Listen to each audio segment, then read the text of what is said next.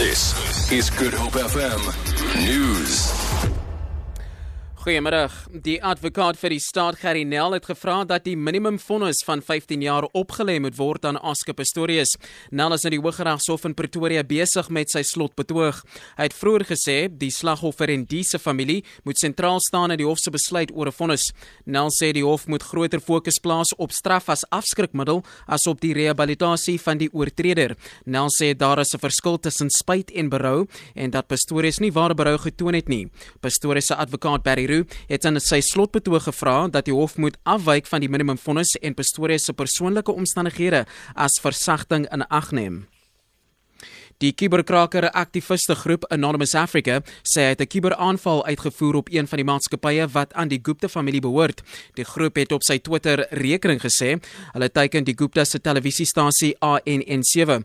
Die Guptas word beskuldig van staatskaping en onbehoorlike invloed op die regeringsaanstellings. Die aktiviste groep het vroeër ook die webwerwe van die SAIK, die EFF, die ZANU-PF party in Zimbabwe betree.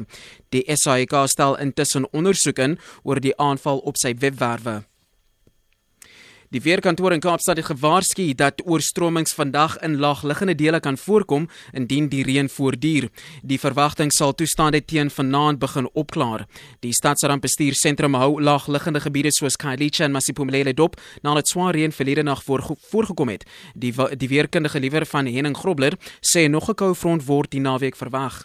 Dan ons volgende koue front wat gaan deurbeweeg is Saterdag aand in Sondagoggend. Dit lyk vir my na baie sterker stelsel en ons verwag weer goeie neerslag wat dalk kan voorkom. Op hierdie stadium het ons nog geen waarskuwings of iets uit nie. Ons wil eers net meer inligting oor hierdie koue front kry en sal die publiek dan inlig soos wat die koue front dan nader hier teen Vrydag, Saterdag se kant toe. En ten slotte, China het 'n diplomatieke beswaar ingedien by die Amerikaanse regering oor 'n voorgenome vergadering tussen die Amerikaanse president Barack Obama en die uitgeweke Tibetaanse geestelike leier, die Dalai Lama. China sê die vergadering sal bande tussen hom en die VSA skade berokken. China bestempel die Dalai Lama as 'n gevaarlike separatis en sê sodanige vergadering sal die verkeerde boodskap uitstuur. China was in 2014 ook kwaad toe Obama en die Dalai Lama mekaar in Washington ontmoet het en Obama gesê het hy het geen steun aan die Tibetaanse menseregte.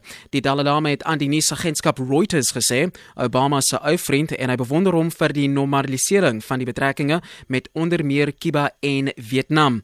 Ek is terug om 05:30 liewer met jou volgende nuusbulletin in hooftrekke en vir Good Hope FM nuus. Ek is Eugene Bateni.